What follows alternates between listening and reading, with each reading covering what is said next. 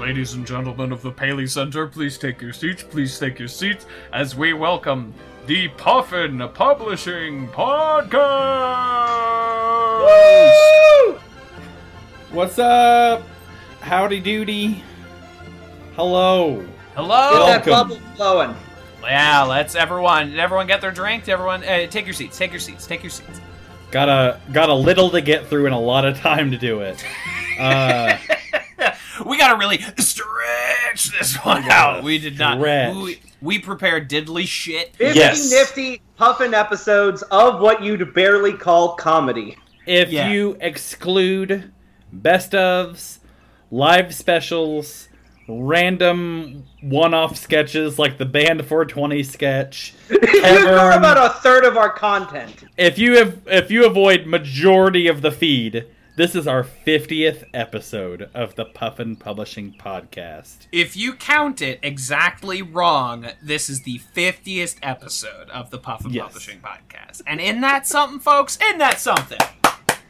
We've been going for a little less than 4 years now. And that's... a little more than 3 years and a half too many. And...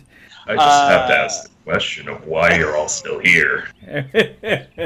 Why you're all still here? We barely promote the show anymore. Vern does great videos, but like we're all great promos. Listen, it's gonna come up. There was some stuff maybe early on in the show. I'm TV's Kevin Lanigan, of course. There was some stuff maybe early on in the show that I would like to legally distance myself from. But other than that, we're very proud of the work we've done here. We're very proud. Yes, and I'm Vern, obviously, and there's also some stuff that oh boy, that I've said, and but it's you learn, and we'll talk about it more in detail later, I'm sure. I don't want to start out this thing on a huge bummer, but you learn from making mistakes, and unfortunately, we made mistakes with a live microphone and editing software, but not editing software where we could cut out the mistakes. No. But it's we're doing our best, and we've done our best, and I think that for the most part, there's more good and more fine than there is horribly inappropriate. For a show that feels like it was recorded a lifetime ago, I still feel net pride of what we've done. Net pride. If we weigh our gains and our losses, I think we just eke out a profit pride. Guys, it's fine. We're not in the red pride-wise. 51 wins and 49 losses is still a win. It's still a winning season, boys. 4 years. That beleaguered sigh was, of course, Joe Conroy, who has tried his best to distance himself from things. Hello, the only one of us who actually developed a career. Yes. So, hi, hello everyone. I am indeed Joe Conroy. I'm in fact taped down to a chair and was dragged into this mess after spending 4 years in just blissful, just pure nirvana and peace. I didn't need to think about what happened with the Puffin Publishing Podcast. I didn't need to.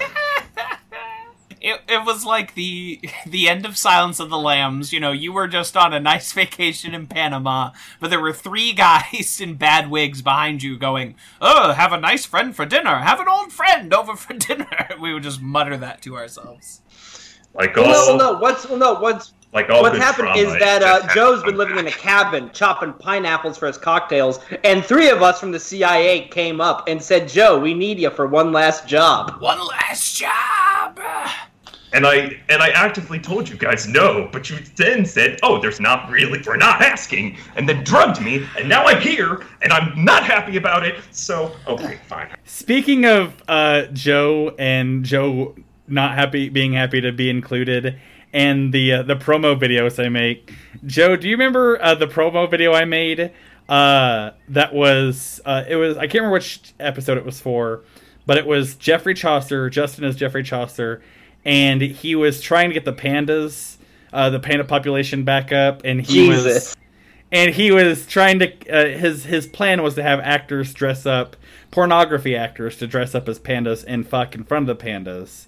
And I made a promo video for this, and in that promo video I include a bunch of photos of actual porn stars, and in those photos is a picture of Joe Conroy. Yep.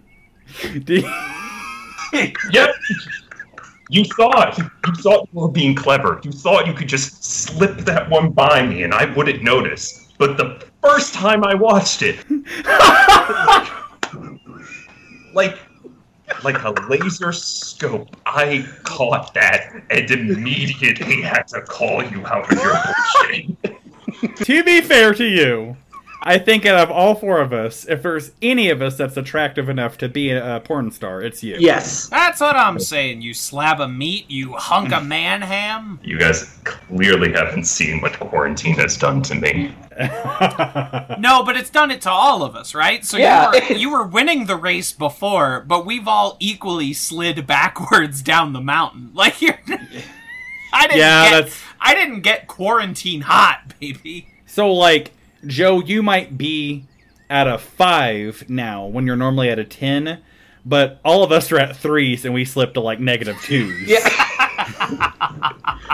Well, no, see, for me, I was like Henry Kissinger in that I was already unfuckable, but I went out through the other end. You went out through the other end where now I would just cornhole Henry Kissinger like there's no tomorrow. Exactly. I'm what happens if you're on a marooned island and you look at your partner and you see a steak. Except instead of a steak, it's just me with my shirt off and just kind of shrugging. It's a steak on a deserted island, so there's, like, sand cake to it. There's, like, a bird pecking at it. There's a seagull, like, already taking a bite out of it. Oh, man, okay. Speaking of seagulls and Justin and going down Puffin memory lane, this is a question I had for all you guys. But one of my, like, our favorite sketches, but one of my favorite things we ever did on this show is from our 1-year anniversary special, the Earth Day special. There's been an hour of content about how you shouldn't pollute, how you should take care of the environment. And then Justin comes in as Clive Cussler, and his whole sketch is that he's on the floating trash island, and he's starving, and he wants you to pollute more, so he'll have more food. Good bit of the memories. I remember crying laughing editing that, and this is when Kevin and Joe and I all lived together, and Kevin and Joe had to you had to check on me. You were worried for myself. Yeah, because my bedroom was just directly next to your room, so anytime we're editing and there was a particular funny moment, I would know. And I would just keep a tally of being like, okay, what? I'm wondering which sketch it is this time, and how long you just cackle. Whereas I lived in the basement at the time when the three of us lived together, and I had to come up from my dwelling and visit you because I thought for sure Jack Napier, alias Joker, had pumped your room full of Joker gas and turned you into some sort of hideous monstrosity. And to be fair, I was a hideous monstrosity, but there's no Joker gas. I don't know, just the concept, the context of an hour worth of don't pollute, please take care of the environment. And then Justin coming in as Clive Cussler, just like, I'm hungry, keep polluting. not come rescue me, not anything. Keep polluting. That is still the most baffling episode we've done. And I love it. That is a personal favorite of mine. I like all Same. the specials. The Bible special that followed it as our 2-year anniversary, I also think is very, very funny. I truly appreciate that.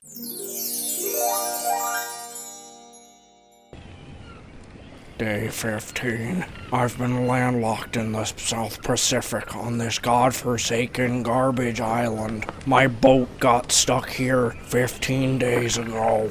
I've run out of rations. I've been living on plastic bags, old VHS copies of Jimmy Neutron, and a 2-liter bottle of Pepsi Vanilla. All of this I have managed to scrounge and beat away from seagulls, sea lions, sea horses, and the odd manatee. Please, pollute more so I have more to eat.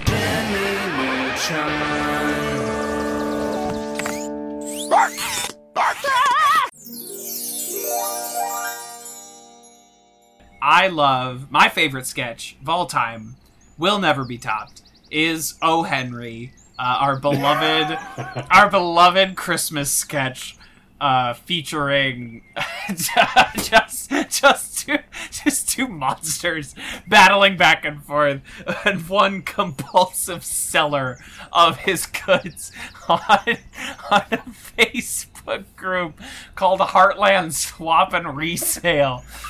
A retelling of the O. Henry Christmas classic that is in our first December episode, but is also released as its own thing on the feed somewhere, is my personal favorite and always will be. I think that is very, very funny. There's maybe like 6 or 7 sketches that were recorded just under sheer sleep deprivation and too tired to function. It was our Bohemian Rhapsody. I mean, let's be honest. And another it's Kevin and I as O Henry and Mrs. Henry, and then Justin comes in as Santa Claus, and he's not doing a Santa Claus laugh. He's just doing a shitty shit-eating grin laugh. I'm doing a Santa Claus laugh, but I'm not opening my mouth. Oh, It's Oh my god. it's so funny. And I feel like we had company over. We had special guests. I think it was like a Kirby and Elizabeth. And way after recording that sketch, the logic of it would trickle into my brain, and I'd realize more and more things that were wrong, and just make me laugh harder and harder and harder. I remember really losing it over that sketch during the sketch, but even more so after. Oh, Henry, you really are a slow one. Here, I got you these running shoes to make you faster. Oh, honey, that's so thoughtful of you. Thank you so much. But I sold my feet. Why'd you do that, Henry? I don't know, actually. Wasn't to get me a good present or something? You just kind of sold your feet? I don't know. I just like selling things. I found this Facebook group called Heartland Swap and Resell, and I'm addicted to it. I'm just selling everything. I had to do it because I don't know why. Oh, Henry, to whom? To whom? I don't know, because I sold my classes and I couldn't. I did. Oh, Henry, did you at least keep the money? No, I sold the money. Oh, Henry, did you at least get money in exchange for the money? Yeah, but I sold it too. But did you then get more money for your money? I think so, but I sold my wallet. With the money in it? I think so. But then did you get more money for the wallet? Yeah, I got coins in exchange. I got coin currency. Okay, did you keep those in your I pockets? sold No, it. you sold all your clothes. Yeah, exactly. Oh, what a tangled web we weave, oh Henry. How about Justin? What's your favorite? God. I don't remember that one. No. I think my favorite sketch, I'm not gonna lie, the one that makes me consistently laugh the most is the Victor Hugo. Where he he comes into a restaurant and just keeps ordering mashed potato sandwiches. And then I'm playing Dante Alighieri, and I'm going back to the kitchen, and there's Joe as Giuseppe, the chef. And Joe is, I think, at his most furious. Because we're talking about, like, good food, which Joe actually cares about. So Vern is actually insulting his sensibilities, and it's just getting Joe even angrier. Like, can I have some gravy with my lasagna? Hot pocket lasagna and mashed potato sandwiches. I'll be honest. It did actually transcend from character into pure actual rage. I was legitimately angry. I was also probably a little drunk, but also legitimately angry. Yeah. It's one of those dumb Puffin jokes that happen all the time, where the joke of it is, if you look at the word Hugo wrong, it can look like it says huge, and so Victor Hugo is fat, and that's the joke. And I slapped my wrist. It is truly amazing that we got so much mileage out of not even referencing the authors, but taking the barest outline of them and then coloring them in with crayon and not even staying within the lines.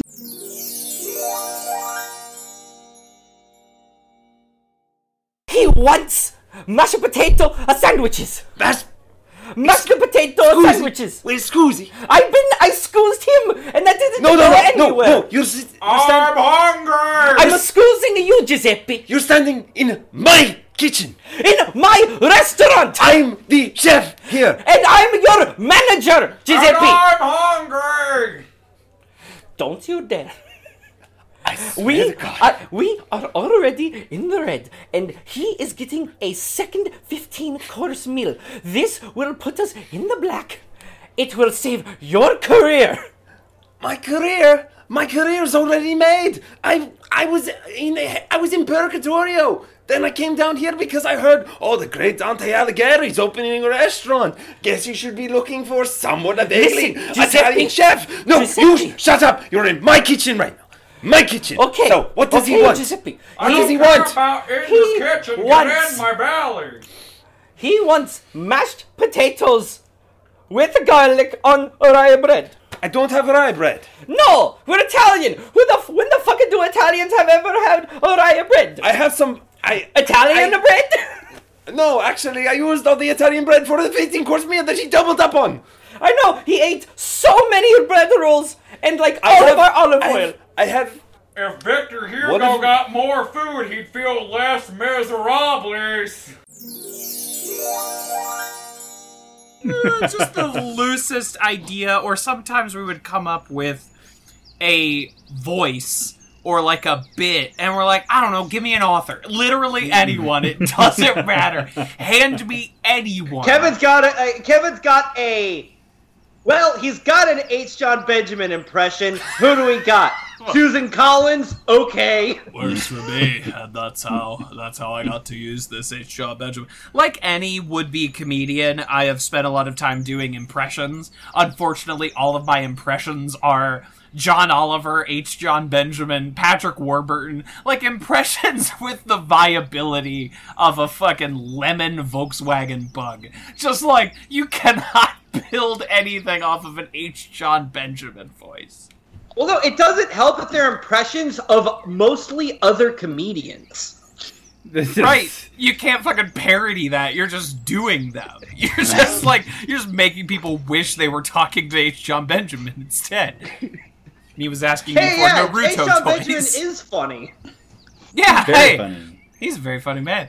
I want to circle back to this topic, but we can't leave Joe behind. Joe, do you have any favorite sketch? Do you have any pleasant memory at all of Puffin Publishing Podcast? Well, you know the answer to that is no. As it should be, as it should be. I guess I'm legally obligated to answer your question. correct. I'm not a cop. You can say whatever you don't have to legally do anything. I am a bastard. I am not a cop, but I am a bastard. I mean, when I say legally, I mean the contract I signed with the devil when I started joining in on this. But I'll legitimately one of the I wouldn't say it's less of a bit. I'd say it's more of a consistent bit over time is always got to be Matt Damon. The first introduction of Matt Damon. Oh yeah. That is one of the moments of where I just still to this day think about it, and I just get that consistent hit chuckle. I'm going to eat this shoestring like a spaghetti noodle. It's early, Puffin, but it still gets me each Yes. time.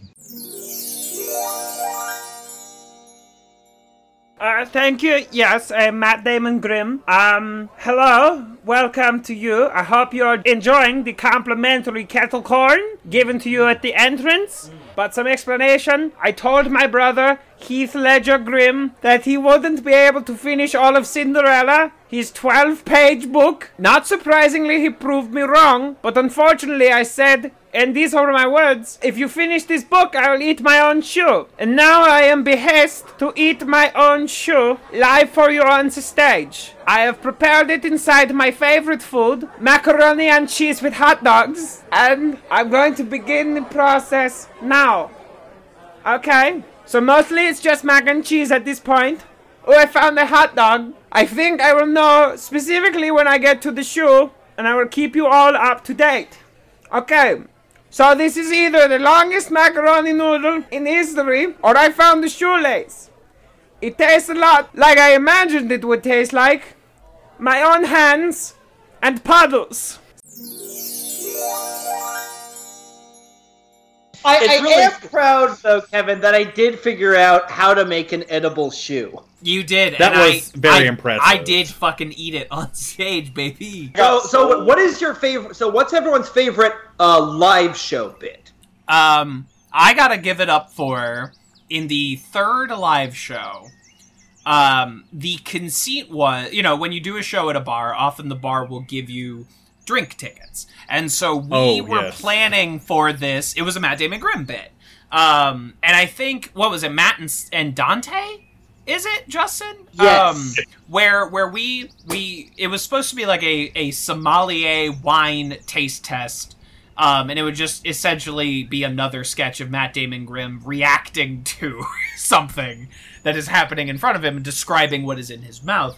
So we went up to the bar at the Monocle, great venue, and we cashed in all of our drink tickets and essentially said to Laura, the manager, Proprietor? bartender, Yeah, proprietor. She was the general manager. The Super tavern wonderful lady. keeper, a great lady, cashed Super in all cool. our drink tickets and said, "Give us something wild, like dealer's choice. Give us something wild." And she came back with a huge bottle of grain alcohol. Like if you wanted to strip paint from the side of a tractor, you would use this grain alcohol.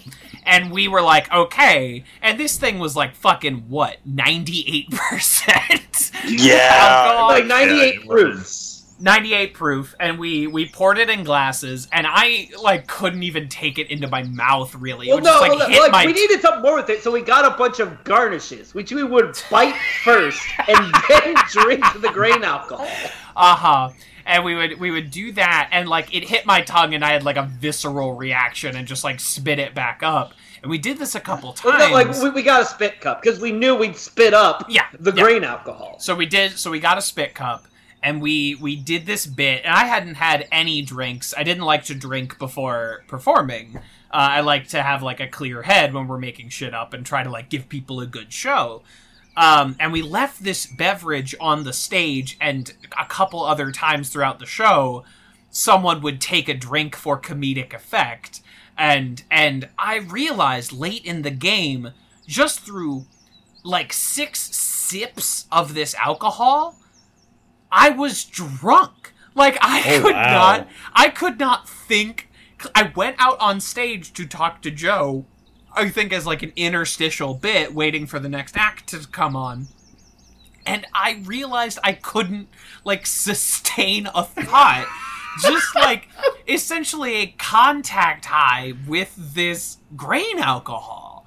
Wow. So that is my number one. I will fondly, if we never do anything else involving Puffin, I will always love that experience. It's not my number one, but I was proud of myself for at the end of the sketch just chugging the spit cup. I remember. I forgot all about that. You filthy bastard. Yeah. Oh my. It's a great comedic bit, but also it's attempted suicide on stage. No, except by the end of the show, I was fine. Because Go ahead, Joe. I was not, because we were the next. Because I think I had a Lovecraft bit the next right after that one, and I came onto stage and I just downed one of the really full ones. And Yes, I remember. I'm a veteran drinker. I can handle this. And then midway through that Lovecraft sketch, it's just hit me like a truck, and it was like, oh no, this is not good. Was this the Lovecraft's Arts and Crafts? Yeah. You downed that, and like Kevin like bowed to you on stage, and then I did it for another sketch, and I just did it, and it was literally, I say it like because I can't not break character in any sketch I do, but I say in the sketch whenever I take a sip that like I just wanted to be part of that experience with everybody, and like the high of like performing on stage plus probably being bipolar made it so I didn't feel anything. Latent bipolar tendencies. Yes, I didn't feel anything during, but like after the show, we went to that pancake place, and as the night went on, like I started feeling worse and worse and worse and worse. And I remember whenever I was laying in bed that night, like my last conscious thought I had before I fell asleep was, I'm going to vomit everywhere. What do you say? One more for the road? Yes, one more for the road. Okay. So this one, believe it or not, What's is this? grain alcohol. This is no kidding. No Who the kidding. fuck? Can What is it? I put an orange wedge in it to cut it? Go a fucking head. I mean, it'd be like putting a butter knife to Mount fucking Everest, but I've had Clear Spring one other time in my life. It was on a romantic date with a young lady who had just gotten a manicure. And when she put her fingers in the glass, not only did it strip off the nail polish, it took off the nail. This smells like it cleans sinks. I think it just gets rid of the sink. It smells like death feels. Listen, I've been to all 9 circles of hell.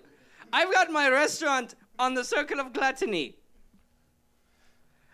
I think I know what it's like when Satan fell and he hit the earth and like broke all his bones and all that shit. That's the taste of being cast out of heaven? Yes.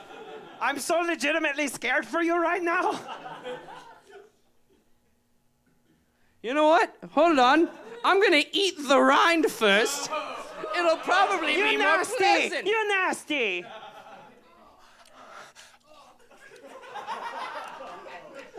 This is the worst thing we've ever done.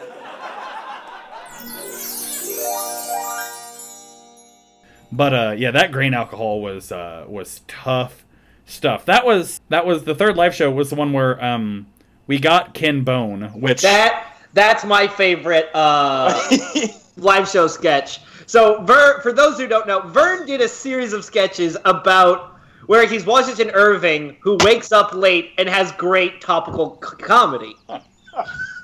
And the first one is Here I Am Again with Ken Bone in 2017 when the election's over. It became a weird runner, and it was our last live show, and I thought I might as well try, and he was game, which I was really stoked about. And it probably feels cooler than it is that I got to sing on stage with Ken Bone. He was legit cool and funny. Like, very really funny. He was more talented than the rest of us were. Oh, 100%. 100%. But he was so cool, and that was such a cool moment. And then at the very first live show, we closed it out with me doing Mark Twain, and the sound guy for those live shows was a really cool guy. And as we were leaving the stage, whenever the show was over, he played Tom Sawyer by Rush as I was walking off as Mark Twain, and I felt so cool. Like, I felt, for the first time in my life, I felt cool. And so it's not a great comedic moment, but oh man, that was a cool moment for me. Oh my gosh, kid, I'm so happy that we're friends again. I'm so happy you're back in my life. I never thought this would happen. I never thought this would happen, where I'd be on stage with Ken Bone. I'm thrilled beyond the imagination. And I'm grateful to you. You made my live show story arc conclude. Here I go again with Ken Bone. Asking candidates about coal. Renewables in the future. Somehow doesn't know for whom to vote. I figured it out. Not sure about Don or Hillary, but I'm sure glad that he is friends with me. Thank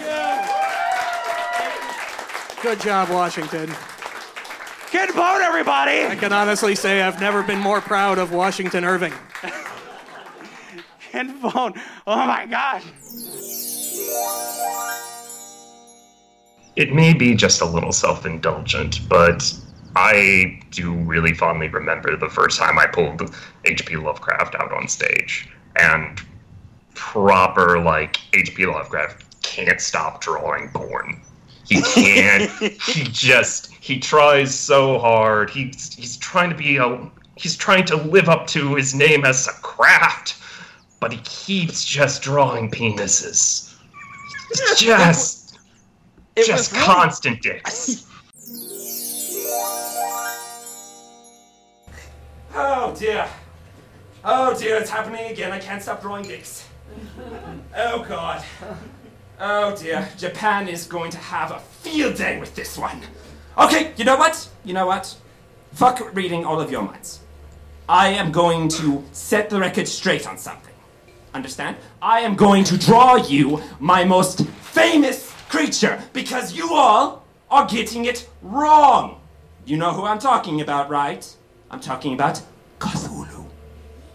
Yeah, y'all motherfuckers keep fucking that shit up. I thought I laid it out very clearly in he's an indescribable horror. For some reason, nobody can visualize something that doesn't have a form. So, fuck you, I'm going to draw Cthulhu. See? He has two, eyes here. They're, dark and shit.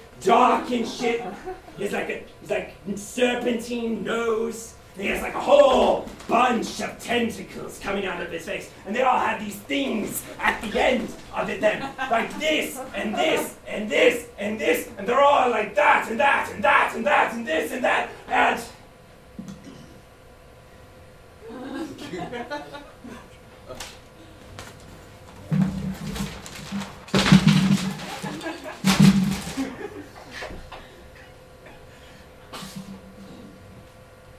This has been Arts and Crafts at Lovecraft.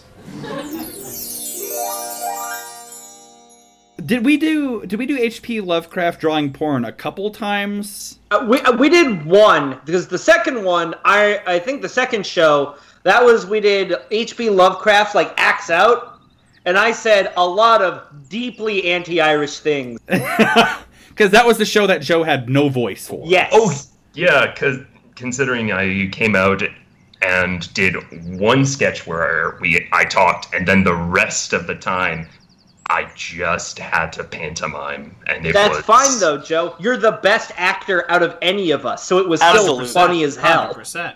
And legitimately, the first time I ever met Joe, it was at Chainlink Improv, and he did a bit where he was a mime. And then the next time I saw him at Chainlink Improv, I didn't realize it, but like he had laryngitis. And so I legitimately thought for a while there, whenever I first met Joe, that he was just a mute, that he didn't speak. He was just our Harpo. But yeah, but Joe, you're so good at like, just speaking like physically, comedically. You're just so good at that. You are legitimately probably the best actor of all four of us. Oh no, like Joe, you could do an H.P. Lovecraft one-man show. Like not as a bit, like as an actual dramatic one-man show. You could do it. I'd pay good money for that. I'd see the shit out of that. I would just need someone to cover up the fact that I am, in fact, the straight man of this quartet. And it's perfect. There's ominous thunderclouds behind you as you talk about a famed racist, just a horrible racist man. Yeah. Oh no! Even racist by his time. Like, considering all the stuff that we covered on the show, I am so surprised that we didn't do a sketch about H.P. Lovecraft's cat's name. I'm so surprised. Honestly, this is an incredibly embarrassing thing to say, but I honestly thought we were above that. Oh. I did think we were kind of above the one. So taking Mark Twain just as an example, we would say a lot of things under the guise of Mark Twain. We would. There were a lot of like terms and epithets that got passed around, but even Mark Twain would not say the N-word. Yes. Even he knew that was a terrible idea. There's a lot of stuff tied into this. But unlike majority of the characters I've done on Puffin Publishing Podcast, my Mark Twain character is actually based on something, and it's based on his. He wrote a essay about like how terrible the Chinese immigrant workers were being treated during like the Industrial Revolution and building the railroads across the country, and it's like this really like weirdly woke piece of literature when it's talking about like how ashamed we should be as American people. But that entire essay, he uses a very uncool term for Chinese people. And so my Mark Twain was trying to be like, he's an idiot whose heart's in the right place, but he can't say the right words. But then just over time, it's just like, no, he's just a dumb racist. Like, he's just... And that's I'll just get this out of the way real quick. Like, and I think I say this in the last ever episode of Puffin Publishing Podcast, but I want to get it out now. Just why not? It's to me like anyone can like step on a rake and hit themselves in the head with the handle, and anyone could accidentally like miss their mouth and they're pouring themselves a drink or whatever. Like, those aren't marks of stupidity, those are marks of just like clumsiness. And in my brain, like, the real marks of stupidity and ignorance is being a racist, being a horrible, like, hateful person. And so like I always try to depict Mark Twain as being an idiot, and the easiest way to do that is by saying, like, dumb things. And I just hope... Bible shortener is still a very good term. A number one. Which makes no sense because Jesus Christ was a Jew. And Jesus was the Christians are Bible lengtheners! Exactly. The Christians are the elonganers. Yeah, so... I say Red Sea pedestrian. Yes. Majority of those. That's actually from Black O'Brien. Yes, I was gonna say. You see, and we at Puffin, we try so hard to like make racism ridiculous and all this stuff, but like we didn't need to. The world's doing that for us. Yeah. Listen, baby, we started recording this in 2016, not like pre-election, and at that time, we were all in this like Obama era optimistic glow. We were in like the shining golden light. Like, he was not a perfect president by any stretch of the imagination, but there was a certain feeling among certain people, ourselves included, that maybe like the worst was behind us. That like we could make fun of the social mores that used to be in those halcyon days of yore when we were racist motherfuckers, and that was stupid. We were wrong to have thought that. But we still thought it, and that's where we were coming from. But and Kevin, you say this in the episode that I'm editing currently. Nice. You make a reference, a joking reference to our stark commitment to factual, being factual on the show. Not only did we get historical accuracy, it's our watchword here at Puffin. Yes, we not only got like things like big things, we not only got macro things wrong, we also got like micro level things wrong. There's a author who's very famous for killing herself, and I thought I was portraying that author, and it wasn't that author. Oops. Oh well. Like, I distinctly remember, and this was like a debate that went on for weeks. It was the entire white guy named Dave. That Kevin, you were so viciously angry I want the record to show, and it airs in that episode, just how much I was against that sketch from Jump Street, from fucking Channing Tatum Town. I was against this.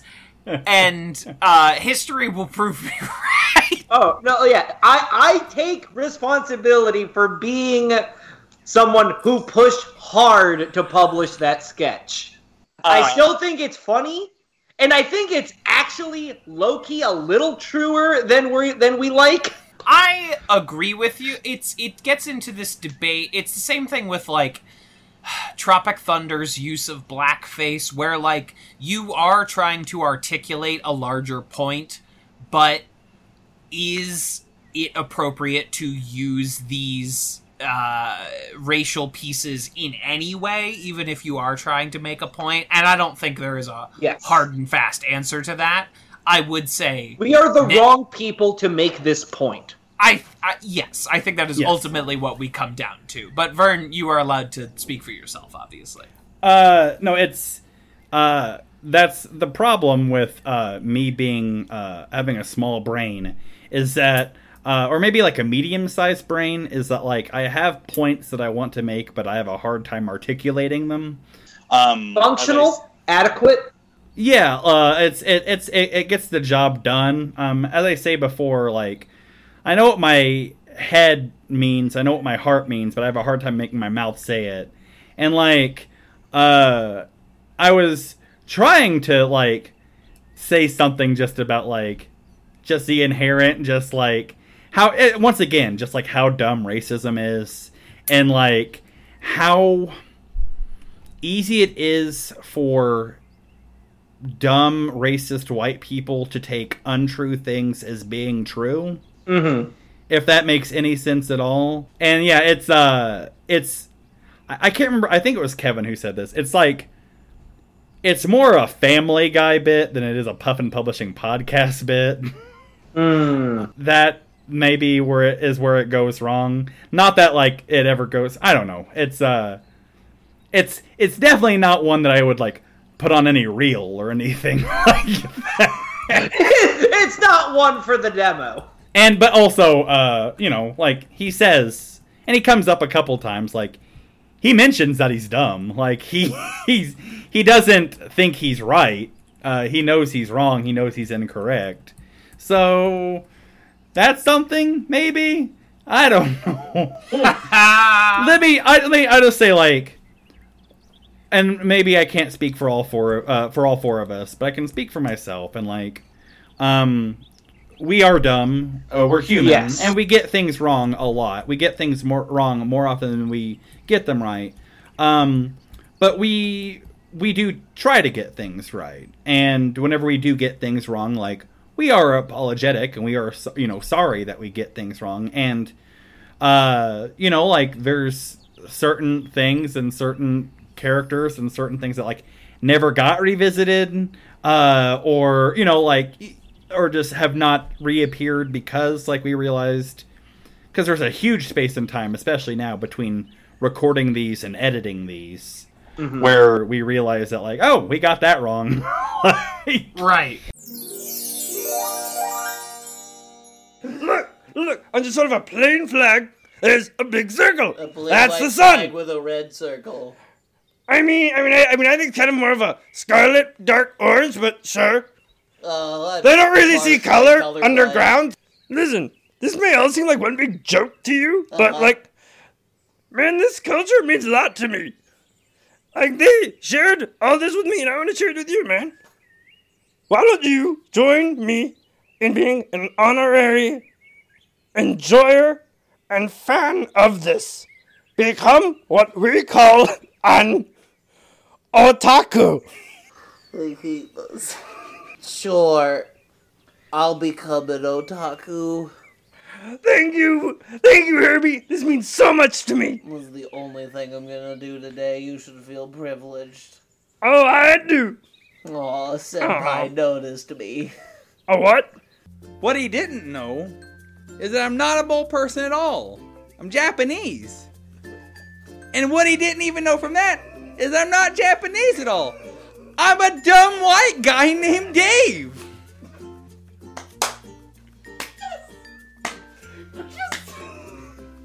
Confucius say that's no good. And in case it isn't incredibly clear to people listening to this now, we recorded every single Puffin sketch, with the exceptions of the ones that are obviously us on Skype, all in a 1-year period back in 2016. Which is an astonishing feat. That we are still... that we will not have completed this cycle until 2021, that we recorded that much in the span of that original year of recording time. And considering that we recorded it all in 1 year, we're, like, again, net good. There are way more hits than misses that are accounted for. And there's still a ton of stuff cut. Absolutely. And we cut some stuff that is like, yikes. Like, we ended up cutting a good number of things that are like, nah, son. Yeah. Which is fine. That's the fucking process. It is. Like, that's for the black tape. It is like a... You write 30 SNL sketches that week so you can air 15 of them. Like, that's the idea. There's a weird disparity. And I won't get, like, too brainy or too, like, weird here, but, like, through, like, just life and through, like, different experiences and everything, I do feel like a different person than I was whenever we recorded these. Oh, 100%. And so, like, there's a lot of we stuff. are all very different men. Yes, absolutely. So there's things that, like, now I would have never thought of in the first place, but B, I would be like, if I did think of it, I'd be like, it would never go on beyond that stage. But I don't know. We do this show because, like, we want to be fun and we want to be funny for everybody, and we wanted, like, we wanted to give some people out there, like, none of us did Puffin Publishing Podcast because we thought it was going to be our career. We just did it because, like, we wanted to do fun things for us and fun things for other people. And we started it because I had a botched role-playing game idea that Kevin and I just riffed on, like, on the couch one evening. Yes, right. Can we please... We were all just hanging out in the apartment, and you... Right. Have we put on record the history of this show? Have we done that at any point? I think Lake Wharton did on the wiki. On the wiki, our beloved wiki. Hold on. Oh, Joe didn't hold know on. there was a wiki. Oh, Joe didn't know. Joe didn't know. I don't know how current the wiki is. Lake has at least 2 children at this point. So he's got a real life. Yeah, my man's busy. My man ain't got time for this wiki no mo. There is at least somewhat of a wiki. There is. You brought up a good thing. That's part of why I wanted to do this. That's part of the things I wanted to cover in this. Is that? Listen, the Wharton family is too good to us. Absolutely. I think so. I 100% agree. 100% agree. So let's... I'm sorry, boys, if I don't sound all the way together. I've had a little too much podcast juice. I underestimated the power of the podcast juice. He was drinking grain alcohol. Yeah, basically. I just finished the bottle of... well, it's not champagne, but it is sparkling that I opened at the beginning of the episode. Yeah, but it's not from the Champagne region of my butthole, so it can't be real champagne. It's not real Augusta wine unless it's from Augusta County, Missouri. It's not real cum unless it comes from the cum region of my dick. So, a brief history of the Puffin Publishing podcast, shall we? Yes, please. Let's please. An oral history. It's 2 things operating at the same time, really. So on the one front, Justin had a brief RPG / podcast concept where everyone is playing historical figures of some variety in a fantasy type setting. It was called Chronogeddon, in which the timeline breaks and all the famous historical characters are just hanging out together. It's actually technically stolen from a pre-existing concept. As all great things are. So there's that, called, and that's why... Called Riverworld, which is a great book series. Although, I read it, it's from the 60s, so it's probably way more sexist and racist than I remember. Right. And that is why during the first season of the Puffin Publishing podcast, the intro says, "In a world where the timeline is shattered," because it was supposed to be like a concurrent project to that RPG campaign. Yeah, it was meant to be like a Mad Max setting. Yeah, exactly. It was like a Mad Max setting with all of these like rampant historical figures, and in our case specifically authors running around. And George Washington runs a biker gang, and right, and Julia Child is a cannibal, And we as you do. I mean, good concept. And we did one recording of that, and I procrastinated my character creation up until the very end, and then I just looked at my DVD collection and saw my copy of the Keira Knightley, Joe Wright, Pride and Prejudice, and said, all right, I'll do Jane Austen, I guess. And then a much more episode 1, a stately sort of Jane Austen, a very reserved, quiet person. Oh, hello, darling. How are you? Miss Austen. Mr. Pennybottom. You hurt me very much. That's my intention. I intend to wound you. Yes, that's quite, but you're hurting me in multiple ways. I'm calling you in to discuss your current novel... Obliterating Horsecocks by Jane Austen. Yes, that. Yes. Are you absolutely certain you want to do this? Oh, I've never been more certain of anything in my whole life. Obliterating Horsecocks by Jane Austen. Yes. By the Jane Austen. 100%. Yes, the Jane Austen. It's my legal name. The Jane Austen. Well, let's just go over a few pieces of your book. Is this the first draft? It's 17th, guys. It's both a spiritual and a literal sequel to Pride and Prejudice. Yes. Okay. So let's go to this. Page 243. I'm familiar with it. 243 of 800. Quite. Why? The world's longest erotic novel. I'm going for the Guinness record this time. You see. You've probably already broken it. I just think it's a terrible idea. It's not the only thing I've broken. Have I? Miss Austen. In all fairness, I was trying to play a game called Fate RPG, which is a really well-developed game, but very hard to play because it's very abstract.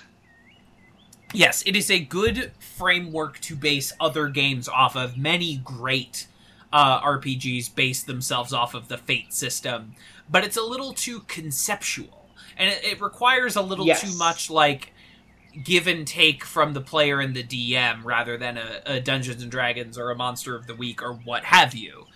So there was that. It requires improv skills we hadn't developed yet. Exactly. And probably still don't have. Yeah, absolutely. And also true. I have not performed improvisational comedy in over a calendar year, so those skills have atrophied at this point. So there was that, and at the same time, we were post-grad at college, but all of us stuck around in St. Louis. Like, nobody moved to a larger city immediately. And I was trying to maintain a friendship with my good friend Joe Conroy. And I was like, Joe and I were going to hang out, and we hung out, and then and we scheduled another one. And then my boy Justin hit me up, and Justin said, like, hey, are you hanging out? I'm like, I'm actually hanging out with Joe coming up. Like, do you want to join in on this? And he was like, of course! And so we all hung out. I just assume we went to Denny's. That just was the thing that we did at that point in our lives. I don't think we did that night. Okay, but the reason I say that is because on that path to and from that particular Denny's in St. Louis, Missouri, there is a spot, or was a spot, I'm not current on it, called Smuggler's Pizza. And Smuggler's Pizza, for some reason, really caught our comedic fancy that night. And we started going back and forth as what would essentially become like the Mario Puzo set of characters on the Puffin Publishing podcast. Like, hey, Smuggler, that's a real nice pepperoni pizza. Would be such a shame. The wider Italian family of Puffin. Exactly. The time guys. And yeah, exactly. The time guys, the wise guys, as we drove by, that became a bit and a riff, and we built on that. For some reason, that dumb joke we thought was very funny.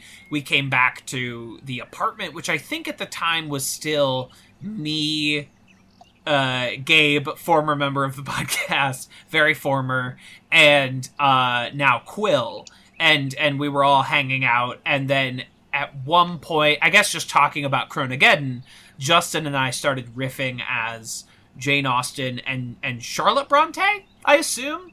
Or Emily Bronte. And we were riffing about doing opium. Yes, we were riffing about doing opium. The gentleman's pharmaceutical. Exactly, yeah. The pharmaceutical of the dignified. And we started riffing about that, and then we just said, like, is this a show? Is this a podcast? Like, what is this? Let's just do this. And because I'm me, if someone says, let's make this a podcast, well, guess what? Next week we're recording a fucking podcast.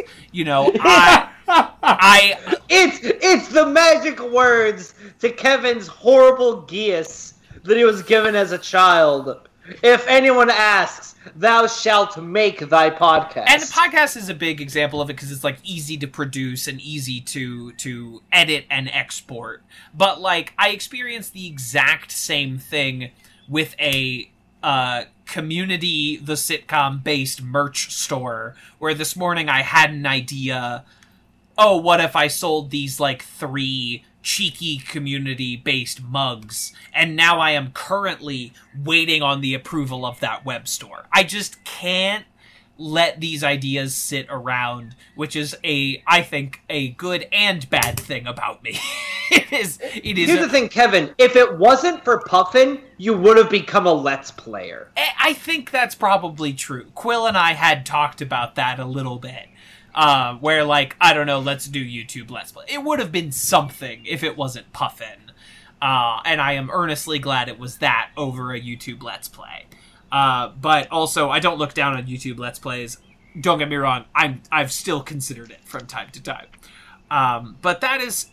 And then, I don't remember how Vern specifically got roped into this. Maybe Vern can enlighten us. I was hoping that we would discuss this whenever we did this episode. A, because I just think it's an interesting story, and B, because I was hoping to find out how the hell because I fell ass backward into this, and I don't know how it happened, but I just so happened to be at your apartment the night that you were going to record it. And you guys were literally just like, you want to do it? And I'm like, sure. I think that was basically it. Like, we were looking to fill out this cast, and we were like, oh, Vern's very funny, and in the immediate area, let's get Vern. Oh, well, thank you. And Vern was like, I don't fucking know anything about books. I think it was also getting right around that period of time of when the lease on the apartment was coming up, and Quill was moving out, and Vern, I think, was offering to move in, so that would have been another reason.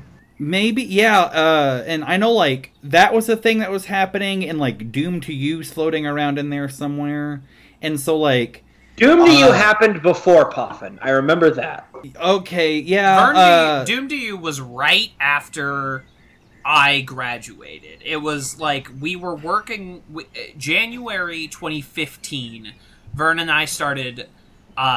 breaking scripts in the library, and then I would turn around and go write them, because if Vern says, let's make a web series, I'm like, great, do you want to meet tomorrow? Yes. And we did that, and we filmed that summer after I graduated in 2015. We filmed that in like 3 or 4 months. Yeah, okay, so, and due to emotional turmoil, there was a big gap in time between wrapping and the show being done, editing. But I was at that apartment for whatever reason, and you guys asked me if I wanted to do it, and I like getting the chance to perform and do bits. And I used to do, like, my main outlet for doing anything was my YouTube channel. And I had this idea, I think I might even had a script for it, for a Mark Twain impersonator who didn't know anything about Mark Twain. So wait, the Mark Twain character existed before the podcast? Kind of, sort of. I had this idea for a video, and it was very similar to how we ended up doing it in that first episode.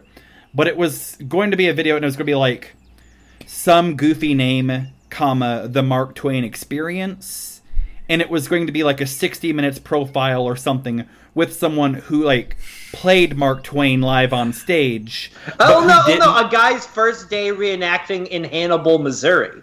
Yeah, something like that. It was based on the Hal Holbrook Mark Twain Tonight thing. Yeah, and it was Hal Holbrook, and then subsequent Val Kilmer just saying, "Oh, I could do that too."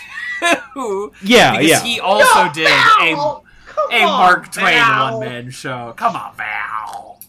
But yeah, I had this idea, and it was going to be a thing where it was like, and this is kind of where the Ware Clemens idea came from, but where there was just be like one of our higher concepts. A good concept. It was funny. But it was kind of the basis for that, but just like there was going to be this character in person doing an interview, and then him as Mark Twain. And then it just became like, I pulled that out for that record, and it was just going to be like, well, we're already doing heightened, ridiculous versions of authors. I'll just do this as Mark Twain, if he were Mark Twain, instead of someone playing Mark Twain. So, Mark Twain did kind of exist before Puffin, but because, depending on when things struck with Vernio, things either got thought of in the morning and filmed and edited that night, or got thought of in the morning and never shot ever. And Mark Twain was one of those things. But I think it worked out. There's a lot of around the time where Puffin started is where I stopped doing Vernio stuff, and like it's this kind of this is gonna sound, there's no way to make this not sound pretentious, but the spirit of Vernio went into my performances on Puffin Polishing Podcast. And now, in order to promote his show, Can a Brother Get a High Five, here in the studio live is Mark Twain. Now, Mark, I'm sure you're very excited to be here today. I'm really excited. You had Kiwi in the green room. Yes, we did indeed have a Kiwi. I believe Carol is Yo, in can charge you of give me crafts. some more of that kiwi? I ate that bowl pretty fast. Carol, can we get some more Carol! kiwi? Can we get more kiwi in here? Carol! Yeah, no, I'm on it. Okay. Carol, tell me about your parents. Ladies and gentlemen, our craft services manager, Carol Abraham. Carol, tell me about your parents. What ethnicity were they? They were... What? White? White? Yeah. What kind of white? Well, vaguely Italian? Yo, there go Karen. Get me some kiwi. Yeah, no, I'm on it. Can a brother get some kiwi up in here? A brother can get a kiwi. Stop hitting your stomach. Okay. So yeah, I still don't know how I got involved in Puffin, but I got involved in Puffin. I'm happy I did. I'm happy I was there. It really was I think simple that's as you and described, Joe yeah. were just in the apartment while Kevin and I were riffing, and then it just went from there. I don't even think I was there when you guys were riffing. When you guys pitched it to me, I don't think he was either. I think the first time the riffing was happening, it was myself, Justin, Kevin, Gabe was there, and Quill was there. Because it initially all started off with that riff, and then it's like, okay, let's all meet up again next week and just record. And well, we all kind of showed up, and Sans Quill. Quill might have been there, but Quill was not recording with us. They were. I think you're right. Also, like, not interested. They were never like around. Lived their own life. Yeah, you know what? I can't blame them for not getting roped into this dang podcast. And have you lived this life? It's awful. Live another one. And it is very. This is a show that it takes some. It's a very hard sell on anyone. Literally, I cannot get people invested in this podcast. It's too high concept. People say, I don't know anything about this. I went to Anime St. Louis, and I was trying to talk people up on this podcast, and I had a moment of crisis. And I remember texting Kevin, "Hey, is it too late to change the name? This name has too many syllables. Everyone gets lost when I try to explain it to them." And it was too late. It was too late. We were too committed, and I would not change the name Puffin Publishing Podcast for the world, mostly because concerned people accidentally add us on Facebook. We're the actual this publishing company. Day. Oh my gosh, yeah.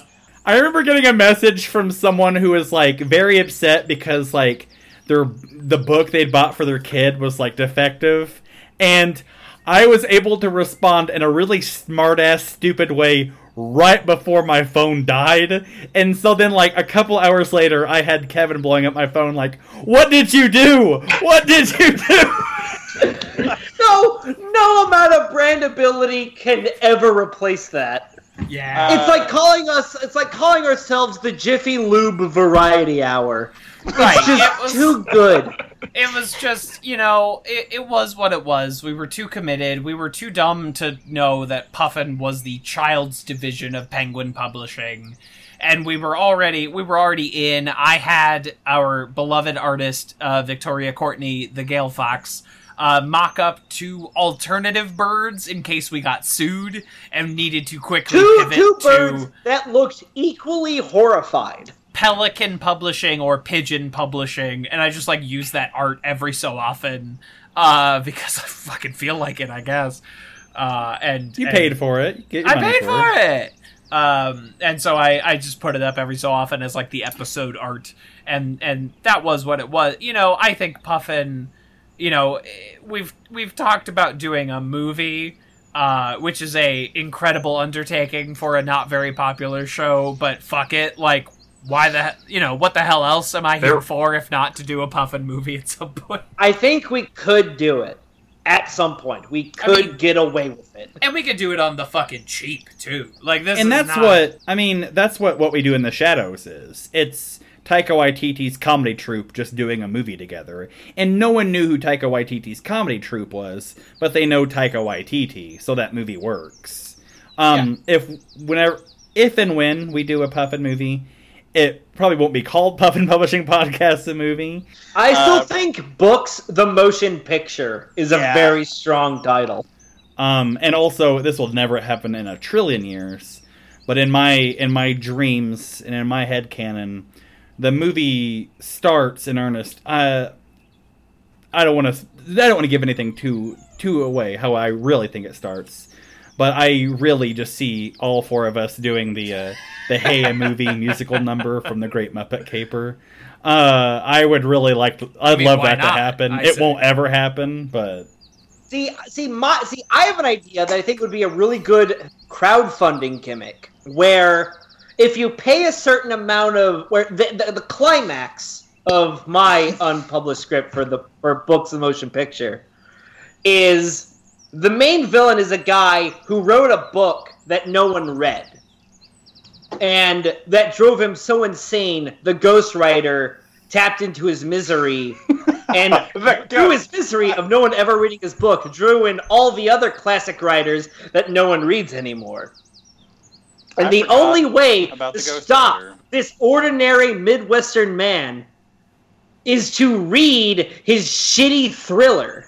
And if you donated enough money, you would get to write a page of that thriller that we would A, read, and B, with the DVD, we would send a piece of a document that is a paragraph that you would get to read during the climax, where it's a montage of characters reading from the shitty thriller. I don't know if anyone else on this call remembers this, but at one point I did write a full script for the Puffin movie. Oh no, I read it. Oh, thank you. And it was sent to all of you. So, and that element was in it, not in that exact form, but like the way to defeat the spiritual something was to read their shitty John Grisham-esque thriller. So I don't know. A script has been written. Rewrites are necessary, but a full script has been written years ago, and we're just waiting on any number of things. No, I distinctly still remember it because for some reason, the only thing I truly remember about it is there was a montage at the end where we were all supposed to be hidden in. All the authors we were playing were supposed to be hidden in plain sight, like fucking Dr. Seuss worked at Starbucks. Oh, were we doing? Oh, that's right. We were doing the Batman, or the Dark Knight Rises ending, where we were all just sitting in cafes, nodding to the audience. I think. Oh boy, it's been a minute since I've read my own script for the Puffin movie. I don't strictly remember that, but I will take both of your words for it. That is it. I don't. Kevin wrote that at a weird time in my life. Yeah, so I don't and remember. a weird time in my own life. The one thing that I could not get any of you to agree upon was that we should be the kids from It, and there should be a flashback to us fucking as 12-year-olds. I could never sell you on it. But Kevin, really, now in post-Epstein America, we cannot fuck a 12-year-old the kids are child fucking in a each sewer. other.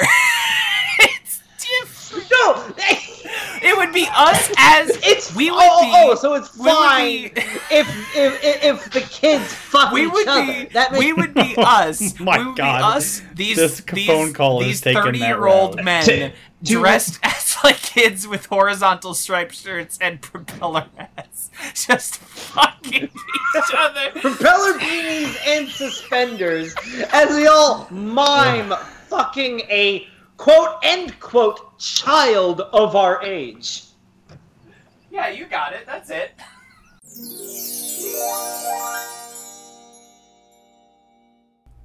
I don't know why you were expecting a clip here.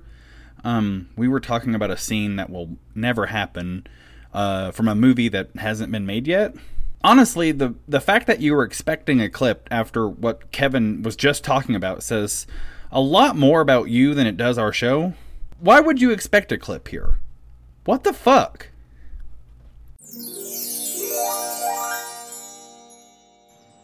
To pull us, just to pull us away from this abyss that we're starting to look into. Thank you.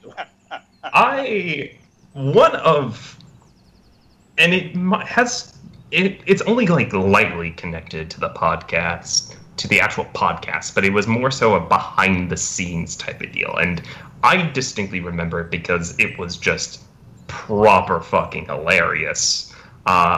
So out of all of us, we are all fans of professional wrestling. Yes.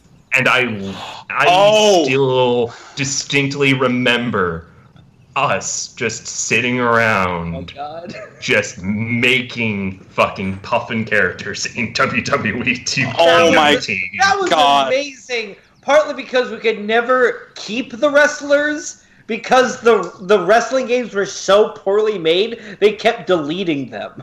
For some reason, those evenings of just us passing this one controller, just creating monstrosity after fucking monstrosity. Okay, so what is everyone's favorite Puffin character adapted into the WWE character creator system? I would say mine would probably be, I made Polini, and he was fan favorite character, Chris Nick Polini. And he was, like, the scrawniest little twerp you'd ever imagine. And he... But he was, like, 8 feet No. tall. He was a little boy. And he had, like, a bowl ginger haircut. And he came out... I don't know which wrestler's theme this is.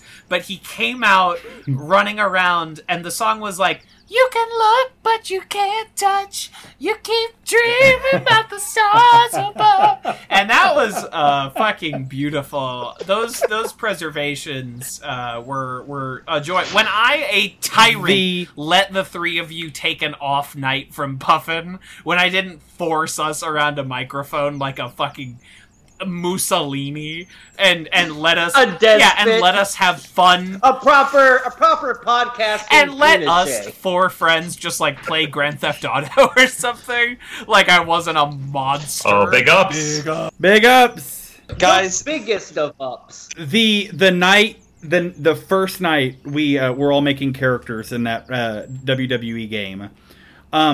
Kevin made Chris Nick Polini, and this game had like just an obscene amount of options for customization, and you could, down to like the types of teeth your characters had and like what color they were, and you could also customize each individual tooth. But they didn't bother to make like a fun game to play. It's like the most baffling thing. And it's Kevin made Chris Nick Polini, and he gave him, like, this mouth that was missing, like, 3 teeth in the front. And there's this little scrawny kid, and this was the night we got that game. And then Joe made Dr. Seuss, and Dr. Seuss was, like, a beanpole. He had white pupils. He had, like, all white eyes, like they were perpetually rolled in the back of his head. He was covered in scars and scratches. He had blood smeared on his face. And then the Cat in the Hat hat. And it was...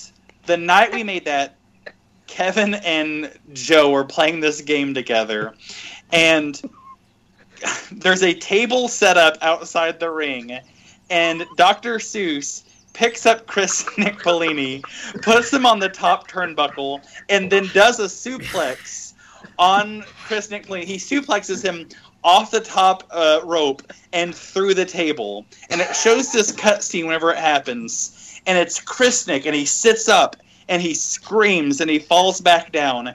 And my headcanon, like, my brain processed it as, like, whenever Chris Nick went through that table, all of his teeth got knocked out. And there's no in-game audio, but in my head, I heard a little boy go, "Ah!" And the thought of just like this full-grown man putting a 12-year-old boy through a table on live television, I wept. I laughed so hard. That's my favorite sketch on Puffin. This like freak of nature being 8-foot tall beanpole who comes to the ring fucking drenched in blood, crawling on all fours up to the fucking ring. Something out of the fucking ring. Oh my god, it was so funny. I could not recover after seeing that little boy being put through a table. I just couldn't recover for such a long time. I was like, I had that thing where like the back of my head hurt and like my face was sore and oh my god, like there's Kevin, so much. You gave Chris Nick-Polini the fighting style of Andre the Giant. A big boy for the little boy because it was conceptually funny. Because it made me laugh when I played the game. A man whose only martial grace is that he's 1,000,000 feet tall and 2 million I'm sorry pounds. to break it to all you fucking jerkwads out there. Andre was not a great wrestler. He was a great personality. Like, he couldn't move. And I'm not like trying to make fun of the guy. He had a fucking... No, the man's joint hurts from a condition called omphaloskepsis. Yeah. It's when your pituitary gland produces too much hormone, and you just get too dang The man, big. just to like sleep at night, the man had to drink like a cask of Amontillado just to like fall asleep. Like, my man was not a great wrestler. He couldn't do like a 40-minute clinic. No. Like he couldn't do Kenny Omega versus Okada at the G1 climax. Yeah, like he couldn't the proper 60 His joints wouldn't let him. The worst contemporary professional wrestler is better than Hulk Hogan. Like, is just a better wrestler than Andre or Randy. They just are. The art form has progressed into that's 'cause insanity. back then wrestling was just adjacent to the freak it was a show circus of performance. just look at these horribly large motherfuckers. Let's just mash them together for 30 minutes. And then I need to get big sweaty men. The real fruit. I need to get a capture card and record all that footage of our Wrestle Boys. I need to get that footage. I have a what's Elgato? I'll just mail it to you. Okay. I ain't using a fucking Elgato. The one wrestling character I remember making was Renfield. Oh yeah. All that I and the two things I remember is that one, you could make the top half of a person astonishingly short, and the bottom half way too long. And then I found the fishnets option. Oh yes. So I just went with the legs for days option for this hunchbacked goblin man. Oh, daddy, no. Yeah, it's me, WWE superstar Rick Rowe. My name's Justin Germeroth. I'm one of the cast members at the Puffin Publishing Podcast. Thanks for agreeing to meet me here. It's unpleasant to meet you. I won't shake your hand. I'm Rick Rowe.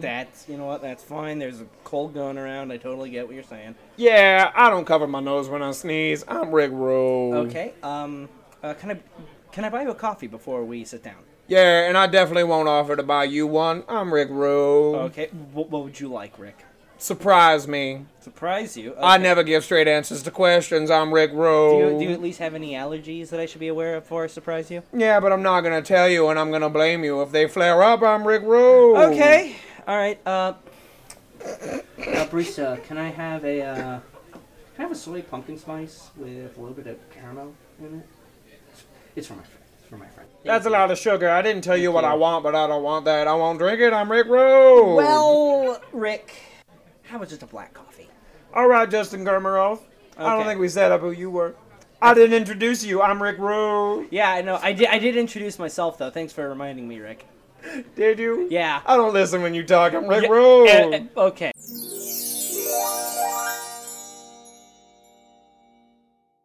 One of the running bits that the Property Brothers have is that one of them is 5'11" and the other is 5'12", and that's because I made the Property Brothers in that wrestling game, and for the first time in my life with any character I created, I had to figure out how tall are they, and also legit, Vern, your best characters. Like 100%.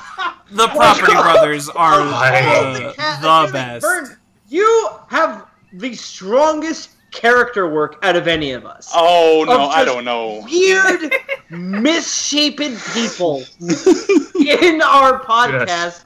And the Property Brothers are just consistently, truly Lynchian monstrosities. just people who, in the puzzle of just society, not only don't fit, but have crammed themselves. and that dissonance works so well.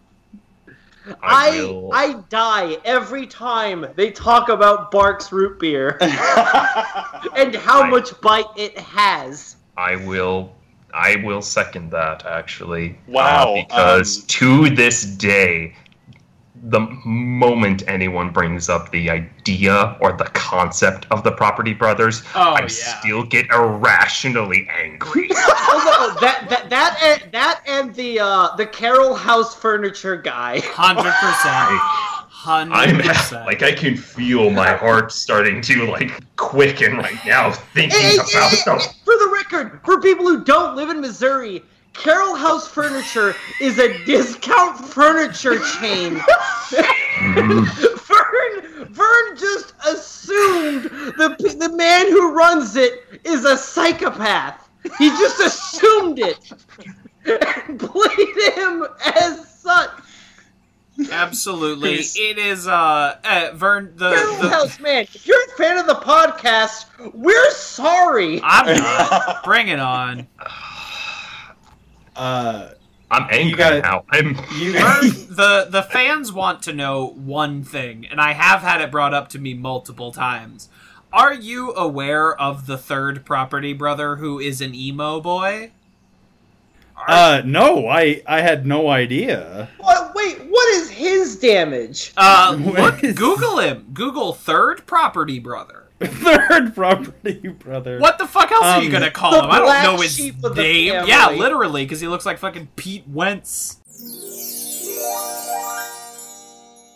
Now, T.S. Wiggles, we know that you have a very sick mother. My mother is perfectly fine. She has a nice 3-story house. Well, it was a 3-story house, but right now it's going to have a lot more stories because we turned her house into a library. Isn't that right? That's right, Dale. We turned her house into a library. You turned my Because you have so many authors that live here. We turned everything into a library. Me and my brother, Dale Property. So let me just list off a couple of different rooms. Just say yes for library, no for no library. Kitchen. Library. Bedroom. Libraries. Living space. Library. Basement. Yes, library. Torture chamber. Library. Sex chamber. Library. Jane Austen sex chamber. Jane Austen library. Jane! Who dares disturb my slumber? I went to sleep in my opium den, and I woke up surrounded by fucking books. The thing I hate most in the whole world. Oh no, she's gonna clunk her heads together like they're a pair of coconuts. Oh no, coconut.wave, my least favorite sound effect. Ripped it straight from YouTube, motherfucker. Look at those spinning libraries above our heads. I know, they were Tweety Birds, but I turned them into libraries. Why are we letting them still live?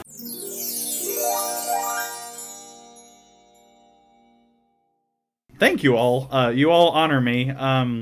I guess, I don't know, at some point, not being very well read stopped being a crutch and started being this other thing for me. Oh, the podcast about books stopped being relevant to books? What? And, yeah, and I don't... if you listeners pay attention to the first couple episodes, there are a lot of sketches about, pitching books and approving books and then very quickly were eating shoes. It's such such a turnaround. It was really funny. We used to have in the basement where we recorded, in Kevin's room, basement, whatever.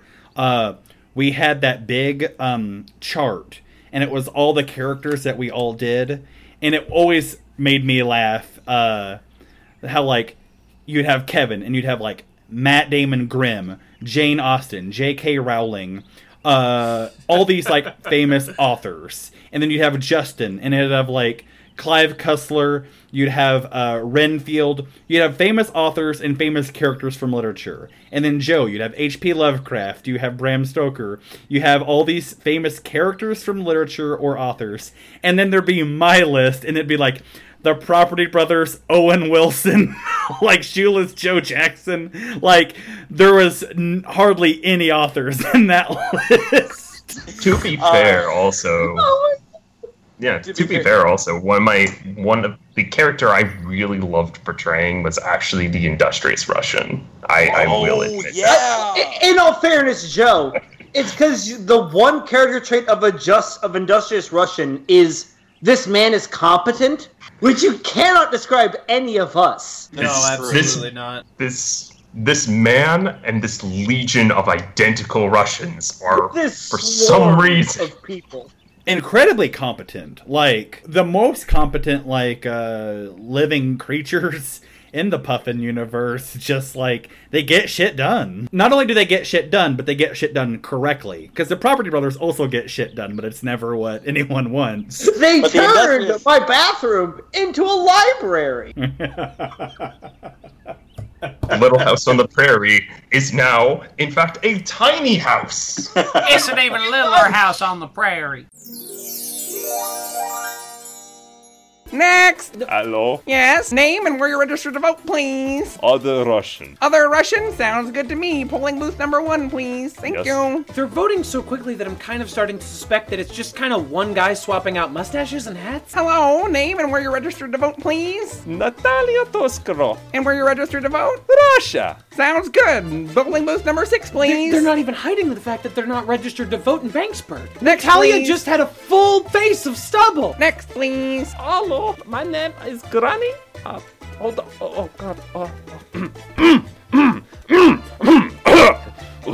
Old lady, I'm so hard to do. My name is Granny Smith. Granny Smith. And I'd like to vote this. I'm very interested in United States election. Banksburg.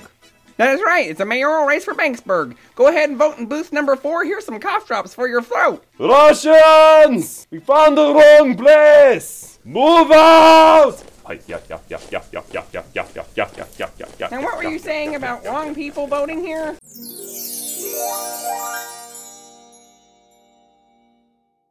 So guys, what is a character you always wanted to do but could never figure out how to make work? I had 2. I had I think her name is Janet Ivanovich. Yeah. The lady who did the numbers books. Like Finger Lickin' 15? Yes. I think it's Evanich. Let me confer here. Janet. I had her, but I had no ideas. And then I had I wanted to do E.E. Cummings, and the idea I had was that like the lack of grammar, the lack of punctuation, the lack of capitalization wasn't an artistic choice. It was just because he was an idiot. But I didn't have any other jokes beyond that. The man who doesn't know what a period is. Yeah, I had those for a long time. And then I also had this thing I tried to get going, and I tried to make Yankee Doodle a character. But I don't think anyone finds that as funny as I do, so it like the Yankee Doodle Dandy? Yeah, like the one like who put a feather in his cap and called it macaroni? Yeah, just something stupid like that. Like, it'd be so hard to convey in an improv audio format to you guys that like he keeps putting feathers in things and thinking it's something else. I don't know. It wasn't. I tried, but conceptual. Yes. How about y'all? I had Oh, certainly a few. Now, he showed up a couple times on the show, but we never settled on, like, a definitive version. There are a few authors like that who popped up, played by various people at various times. And we always had... Edgar Allan Poe, the fact that he was, like, born and raised in Boston for many years, so just, like... fucking taking this dude, right? I'm fucking Edgar Allan Poe, man. You see my cousin, dude? She's fucking hot. Oh, if anyone's gonna fuck my cousin, it's gonna be me, dude. I can't fucking believe it. Just another Wahlberg brother? Yeah, essentially, Edgar Allan Poe as a Wahlberger. And then the character makes no sense, but Walt Disney's brother was named Roy Disney, and for some reason when I hear Roy Disney, I just think of like a fucking deep Brooklyn dude. I just think of, oh, hey, I'm Roy Disney. I don't know fucking about no Snow White and Seven Dwarfs. I do know about the fucking 7 train leaving me at the station. Oop, oop, oop. Like essentially that. Which is a character I've done in Disney. It's basically my Stan Lee character, where Stan Lee is always playing like a janitor or something, and he's like, the Incredible Hulk? I don't know anything about that. I do know about the Incredible Patreon. Like, essentially, like, it's basically the same bit. But those are my 2 untapped gems. Joe, who did you want to make work but could never figure out? It was... I really, truly wanted to try and figure out how to make a Stephen King character work. However, because of certain events, that character always felt really tainted. How so? There's not really an easy way of talking about it without mentioning the very, very early on elephant in the room. Yeah. We did write ourselves into a corner. And we bandied about a particular word with pretty reckless abandon, I think. Yeah. It was one of those ones where there was always like some semblance of things rolling around in my head of what I could do with like a Stephen King type of character. There's a very obvious trend in the characters that I enjoyed playing, but it always felt weird wanting to pose that, considering like the content, considering the initial context of what Stephen King was in the early days of Puffin. So, I hear you. That's totally fair. So we set up a canon we couldn't maintain.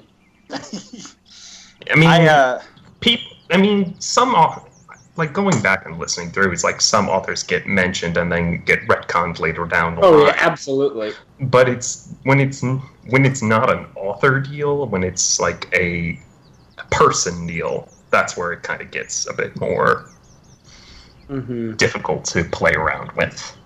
That's totally fair. I just brought down the mood. No, it's all good. No. It's a genuinely important conversation to have. It's essentially just like, without saying anything specific, like, and if anyone's listening to this, an hour and a half in, like, mental health issues are a real thing, and it's important to make sure you're in a good place, and it's important to do the work and figure out what's not working for you and figure out what is working for you and everything. And it's always sad whenever someone who has a lot of talent, when someone who has a lot of gifts. Sometimes it's through no fault of their own, but like those gifts get squandered, or those gifts don't get used correctly, or those gifts are not allowed to have like the main stage, and so that's always a bummer. And so as someone who was like present at an event, like that was not at all fun.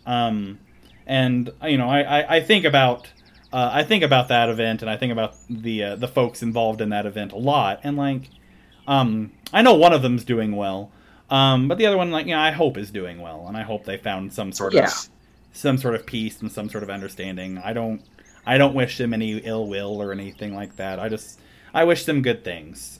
They found a solace of some point. And look, if you listener are going through issues of some capacity, if you're lucky enough to have insurance, talk to your provider. There's probably a mental health thing that you're not aware of or your insurer's not aware of that you can use. Or also talk to counselors in your network. They're generally pretty open to negotiating price.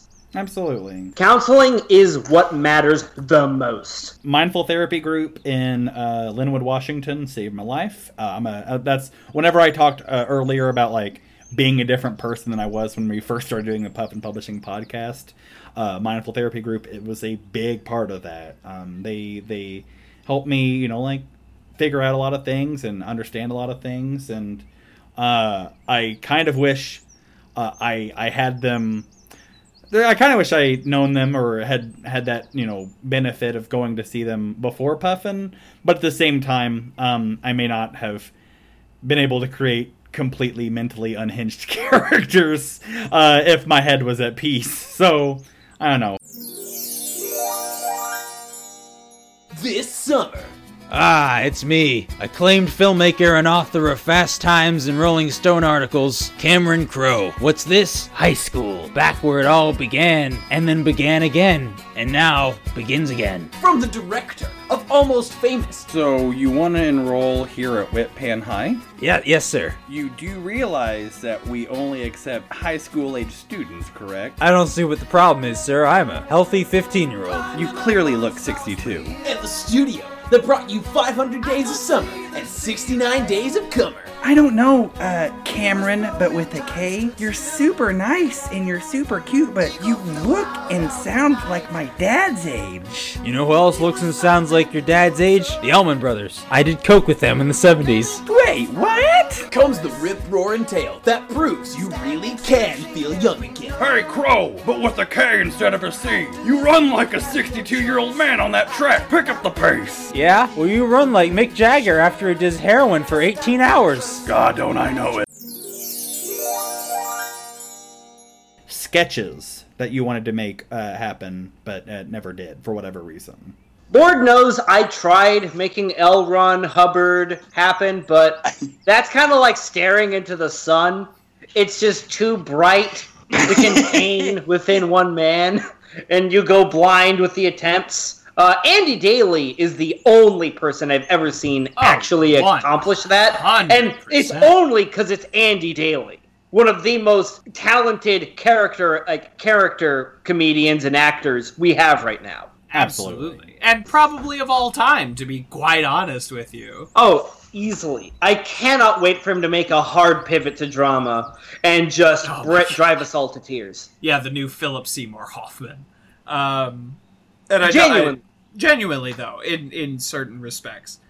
Yeah, and in case, speaking of Andy Daly as L. Ron Hubbard, the show Puffin is kind of like a ripoff of two things, An echo. An echo of two different other shows, both of which are Paul F. Tompkins joints.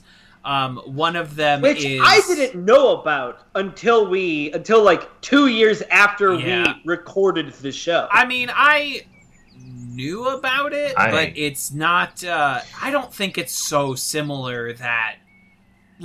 our format is so different that it's, it's just the author connection. But it's sort of a mutual ripoff of the Dead Authors podcast and... Super Ego. I was in the format of Super Ego, the end credits, everything to me when we were envisioning the making the show work was an intentional borrowing from those two things, shall we say. I will say though, we've definitely made this thing our own. 100%. No one could ever listen to Puffin and be like, this is not Puffin. Like, this show is very much what it is, for good and for bad. The one character I always wanted to do, and I never had the guts to do, was William S. Burroughs. He was a beatnik poet who actually... if you've seen Naked Lunch, it's about that guy. If you haven't seen it, he was a poet in the 50s who after accidentally shooting his wife in a game of William Tell in Mexico... William S. Burroughs, Tell. Got really into heroin and fucking underage boys in Tangiers, Morocco. Oh boy. Pretty much every beatnik of that era, like Allen Ginsberg, like that whole crowd, they were all gay. They fucked teenage kids in Morocco. It sucks. Hell yeah. That's what you did when you were gay in the 50s. Yeah, you know. Literally, you couldn't be gay anywhere else. So you had to be gay in Morocco. You had to be gay in Morocco. I want to be gay in Morocco. And he was... I want to be gay in Morocco. Sorry. He kind of drove himself crazy through being, horribly addicted to heroin, and also getting really into Scientology and Pulp Fiction novels. Where... and the way he writes is stream of consciousness, where he just would write stuff, cut it up with scissors, and then put the fragments together, and he would publish them. So the way he'd write is like, hey, I want to go out, and, I went to the bodega, and the bodega was a frog man. The frog man pet his cat, and he told me, listen, Mac, there's a Pepsi Cola in the next side door. And I opened the side door, and there was a nice young man, and he splayed his cheeks. And I entered him, and we entered for 45 minutes, and it stunk like a compost heap. And I'm genuinely not exaggerating. That's how he wrote. You gotta find what works for you, I guess, when you're putting pen to paper. It was tough being gay in the 50s. But just that madcap, deadpan surrealism I really, really wanted to do, and I just never could figure out a genuine, grounded sketch to do it in. Yeah, for sure.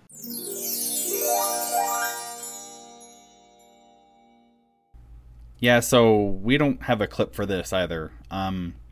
He was talking about a character that he never did on the show, a sketch he never did on the show, and also like something like pretty crummy, something not cool to talk about. I don't know why you want to hear more. Like, what the fuck?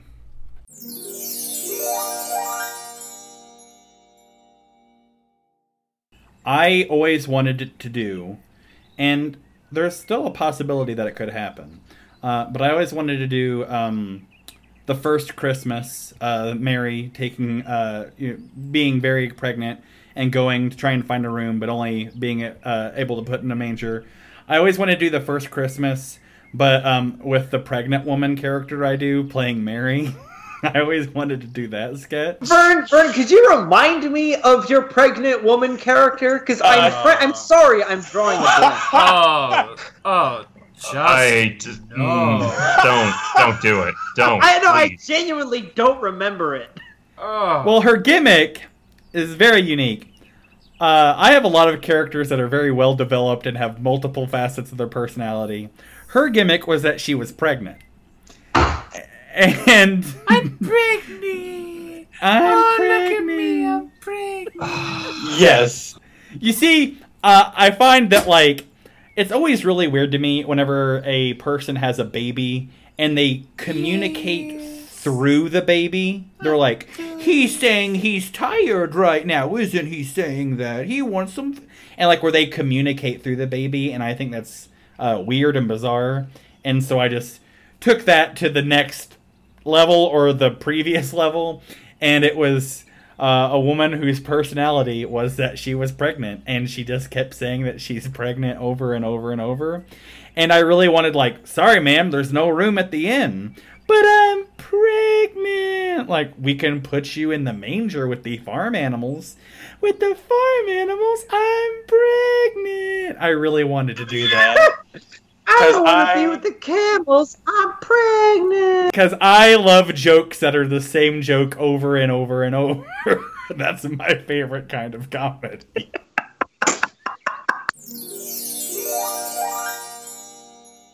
I need advice. I'm pregnant. What do you need advice on? I don't know how to be a mother. Oh, you don't know how to... Well, there's so many books about it. Why, I wrote one, and I'm a goddamn baby. Where did I learn such language? I learned it by watching you. Can you please be careful of your language? I'm expecting with a baby. I don't want him to learn nutty words. I don't know if you could tell I'm pregnant. I can't indeed tell you're pregnant. I can tell you're definitely probably like a shut-in sort, like you don't get out much. Besides to come tell me that you're pregnant. Yeah, inside me there's a baby. Well, I'm very sensitive to that. I am one. The people we empathize with most are ourselves, and after that, it's people very much like us. Man, you're having a hard time keeping it together. I'm overcome with emotion. I'm gonna be a mother. You do have a lot of hormones racing through you. You are indeed pregnant! For fun, I was looking through my notes app just now, just to see if I had any Puffin remnants left. I did have one. It's barely like an author, because I think what kept me from doing it was that we had already done a comedy bit about 9/11. And so why double down? Why go back in? But I mean, can't we pick something else like Hurricane Katrina? Yeah. Why go back in? What are we, Steve Rat-Nazi? But for some reason, Hurricane Katrina is not funny, but 9/11 is. I think because 9/11 got more than the attention that it needed, and Hurricane Katrina was still woefully under like deeply uncon. Oh no! Well, what is great about one of the great results of Hurricane Katrina? You know what was there great are no about public Hurricane schools in New Katrina? Orleans anymore. They just got rid of them. What was great about Hurricane Katrina? Public schools. It's all charters and private schools now in New Orleans. Oh, wow. They privatized the whole education system. But to talk about this one bit, I have no other reason. Kevin had a 9/11 or place to do this bit. Yeah. It was Let's called, get back to serious matters. It's 9/11. called. It's a bit that Vernon. Yeah. It was the joke would go something like this. It would be real New York stories, the day that New York changed forever, and you would have a New York guy, and he'd be talking about like, oh, you know, I was walking down 42nd Street and I felt this shake, right? And it would be like a very serious story. And then people would continually tell their stories about exactly where they were at 9/11, but it would get more and more New York. And it would be like, I was at a Mets game with Woody Allen eating a slice of Brooklyn pizza when suddenly, on September 11th at 9:17 a.m., I felt this incredible... And it would just... I was operating the Statue of Liberty like a transformer. Do you guys remember Glenn Beck's whole campaign where he wanted to return to the emotional place of September 12th? When SNL told us it was okay to laugh again. No. When Vince McMahon and the WWE... Well, no, that's what the whole Jon Stewart Return to Sanity campaign was about. If, speaking of Saturday Night Live after 9/11... Man, if Rudy Giuliani just completely disappeared off the face of the earth after that, he could have been he would have been remembered completely differently than he is now. There would be a statue of him right now, whereas currently, Grampy can't drive anymore because he can't, it's... no, in all fairness, I'm glad there's someone on TV showing us how awful teeth can become. Just like a warning sign for you not taking care. to motivate precocious Republican teens to brush their teeth. It's just like his opinions and his whole personality has gotten so bad that even his teeth are trying to get away from him. Got him. They're just getting yellower and longer with every year.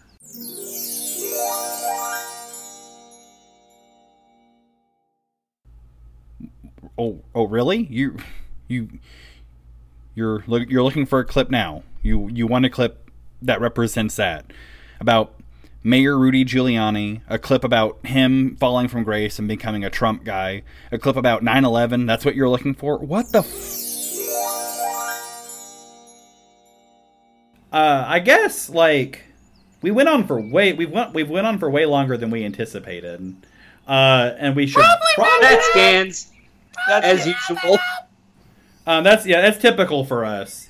Before we do that though, are there any closing Puffin thoughts that any of you guys might have, whatever they might be? Okay, guys, if a listener has listened to the entirety of our podcast and against God's will has decided to start their own comedic podcast,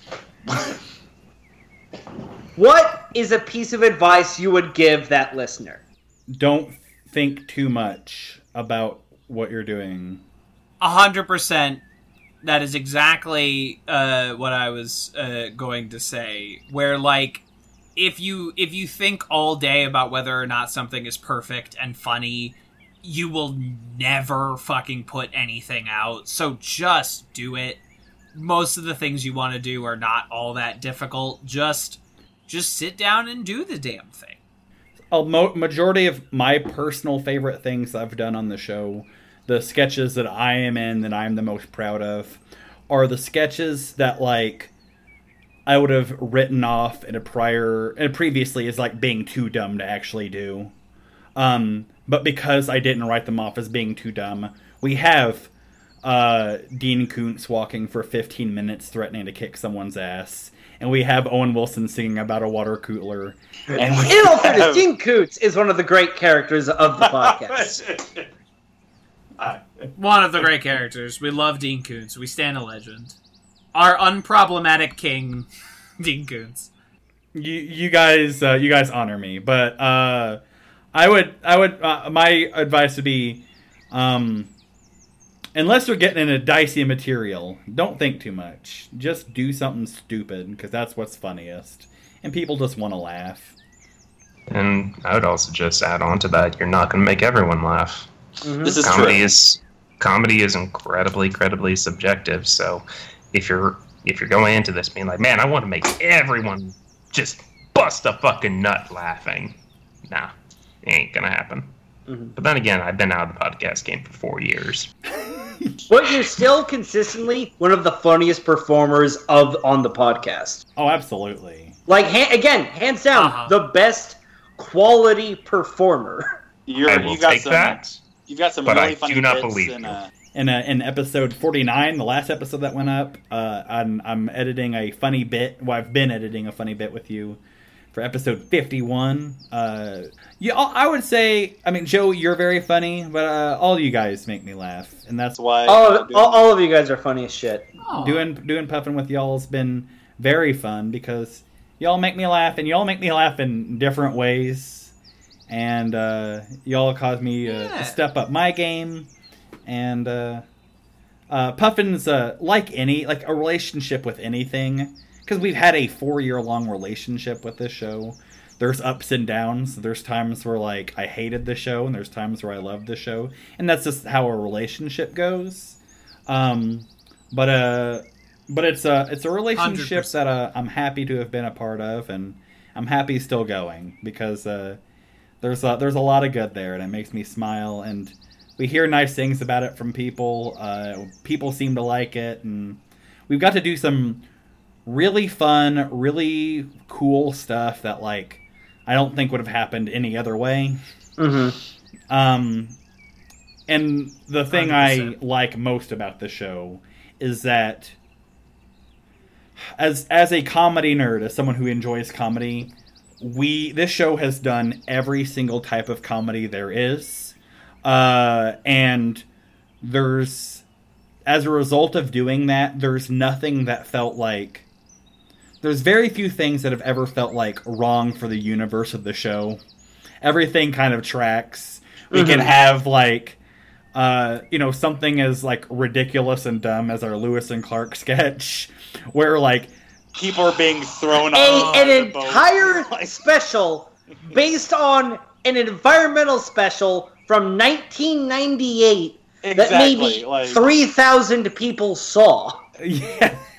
Total throughout all of history, and we can have that and a Suicide Squad parody and the Ghost Rider Ouija board, which is one of my personal favorites. I love that sketch.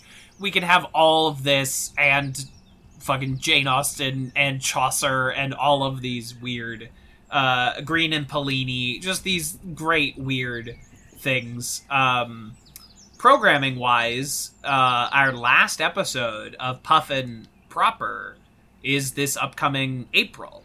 So that will be 5 solid years of releasing episodes of Puffin, and we have, to this date, never missed a first of the month. Even if it was like a best of, we did not miss a month in that entire time so far. And we had bonus content for a lot of those months. Yeah, and Kevern and bonus songs or like whatever we put out, and we never blew up the comedy charts like a Comedy Bang Bang or whatever. But I am proud of that we kept it going the entire time. You honestly couldn't ask for a better starter project. Something to really light. This is what Puffin was for me. It was something to light the fire and really spark creativity and imagination and engagement with other creatives. Absolutely. And this is a space where we just let ourselves be weird, be ourselves. And we together produced enough content for 4.5 years. Yeah. Most forms of art can't get that. And I am genuinely so thankful to have known you guys and to have done absurd comedy alongside you guys. To produce this utterly insane, unmarketable project that I'm still really proud of. Big same. It's been a fount of creativity and good things have come from it, and like sometimes I don't know, it's been nice for me because sometimes like I think I've my version of like being a middle-aged man is like, oh, I'm not funny anymore, and I listen to Puffin and I'm like, you know what, I've got some moments. But like also still got it. Like Kevin, like Justin said, like it's been a good like trampoline to bounce off of other things, and it's because I'd done live shows with Puffin. I was confident enough to do a live show to raise money for pet turtles, and I did a very terrible stand-up about strawberries. I enjoyed it, and like those I get to do like they're not much, but those like little promo videos I do every month. Those are fun, and it's been a good launch pad for other things, and also like I don't know, it's just been a nice like we've all been friends for over 4.5 years now. We've been friends for a long time, and a comfortable 5 or 6. A comfortable 5 or 6, but like. Everyone else has like pictures, and everyone else has like notes that they've passed and whatever. But like our family album is a comedy show, and it exists as a weird sort of like audio diary for us. I can listen to sketches, and I can remember like what the thing in our real lives was that inspired that sketch. And it's a cool thing that we have. We have art that bonds us all, and that reminds us all of our time together. And that's a cool thing. Absolutely agreed. Yeah. Couldn't say it better myself. Even though I'm even though I'm strapped down to this chair unwillingly here. And we will let you out. We will let you out, yeah. Yeah. Hold on, let me get the box cutter. Yeah, the art holds us together, but so does the rope too. The zoo is gonna open, and we gotta let you out of the bird atrium before the zoo. We're in canon, so I hope that we put bird sounds in the back of this entire episode. Of course. The good news is... Well, it's true. We did record the entirety of this podcast within the St. Louis Zoo birdhouse. Absolutely. The good news is we've been recording for as long as that 10-hour bird sound ambiance track Kevin has goes. So we had to break into the zoo during quarantine to record it. Yes. So... it'd probably be fair to put some siren sounds in the background as well, because we did technically break the law. Yes, that's true. Police, open up! I'm a bastard! Open up! Open up! I'm a bastard! It's not just any police officer, it's... That's right, Officer Mike Hernandez, Banksburg Police Department. Quick! Someone put in You think at a zoo there'd be more pigs? Put in the Put in the Dragnet Yeah, theme Dragnet. song. I couldn't think of the name of that show you were Put in the Dragnet theme song, and let me quick Google some Jersey Shore references, a show I never watched, but reference all the time as Officer Mike Hernandez. That was amazing, Bird, that you came over to record a bridging scene for this stupid radio drama for this idiot podcast. I love that radio drama. That was so Who's clever. Vern? That's Officer Mike Hernandez. Yeah, who's Vern? You mean that guy that shot with a beanbag gun? What are you talking about? The guy I shot with a rubber bullet, dead between the eyes. Don't worry, it's non-lethal. I heard the Scoop podcast. I know how he feels about me. I took him down first.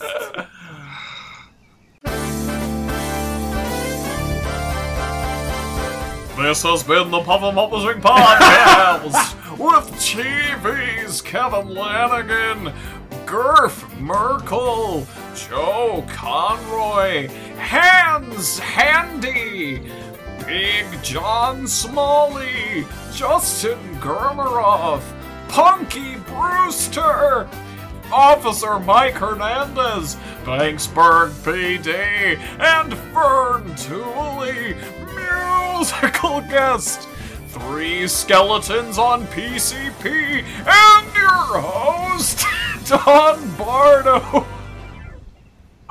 Remember when we used to do that? Hell yeah. That was great. God. Those were You know what? the days.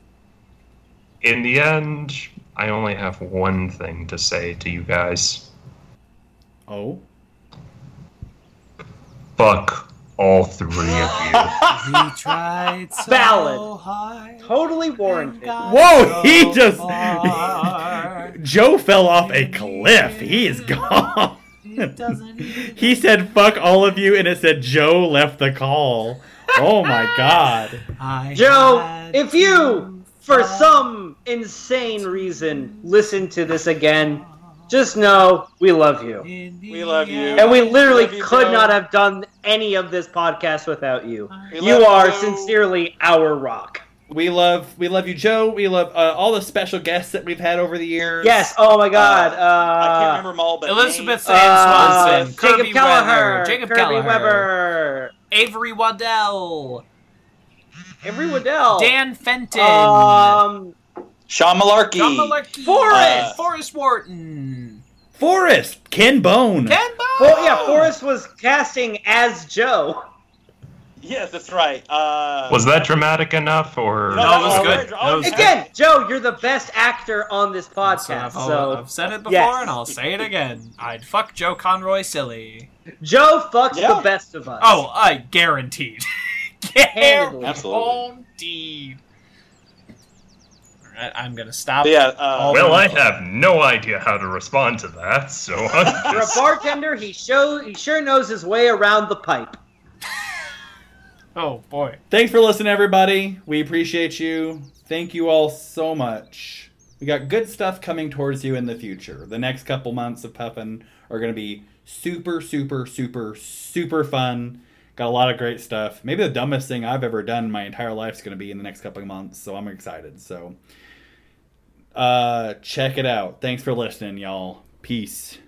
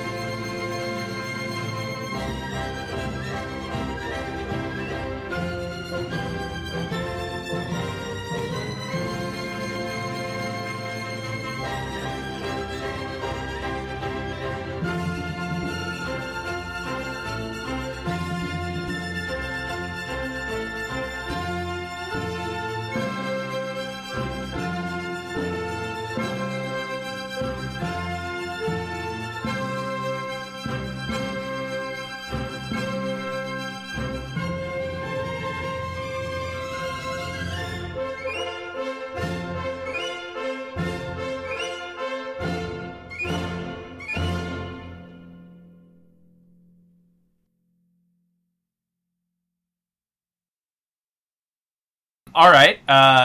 Cool. Sick. Then I'll do ones. Vern do... Shit. Oh, no. It's fine. Vern shit himself. Vern shit his dang pants. Oh, my God. Oh, how can I smell it through Skype? Oh, fuck. Oh. All that talk about pee. No, Vern, you shouldn't have taken the other wish. The other what? The other wish, where you get all your shit done early. Oh, it's God misheard my prayer. Okay, guys, hypothetical. Would you rather take all the shits for the rest of your life right now, or... Yo, this is Continue. how old I am. The other day, I had to poop twice in the same day, and that gave me like a fucking hemorrhoid for a week. To do all the poop in the rest of my life in one day would just obliterate my asshole. I cannot. It's a dark bargain, ye strikes with the forces of magic. Do a ye? true monkey's paw. A monkey's paw. But instead of the monkey's paw, like curling, a monkey's poo. Giant The monkey's poo. Yeah, exactly. Would you rather? Yeah, I couldn't think of what that would be up against. Would you rather take all the poops for the rest of your life now, or continue business as usual? Business as usual. I really appreciate usual. Business as usual for both of you. Both of you. Joe? I'm sorry, business Joe? as usual. Business as usual. I appreciate my my poop time, even if I just don't appreciate it if it happens twice in one day. Some quiet time, some alone time. Yeah. Free money at work. That's what I'm saying. Boss make $1, I make a dime, and that's why I shit on company time. Yes. Oh, if only I made a dime. I'd kill for a dime. God, I would suck a dick for a dime right now. I'd suck a dick for a peso. That would be nice. I'd suck a dime's dick. I'd suck FDR's dick and have this with that on the front of the dime. FDR, American badass.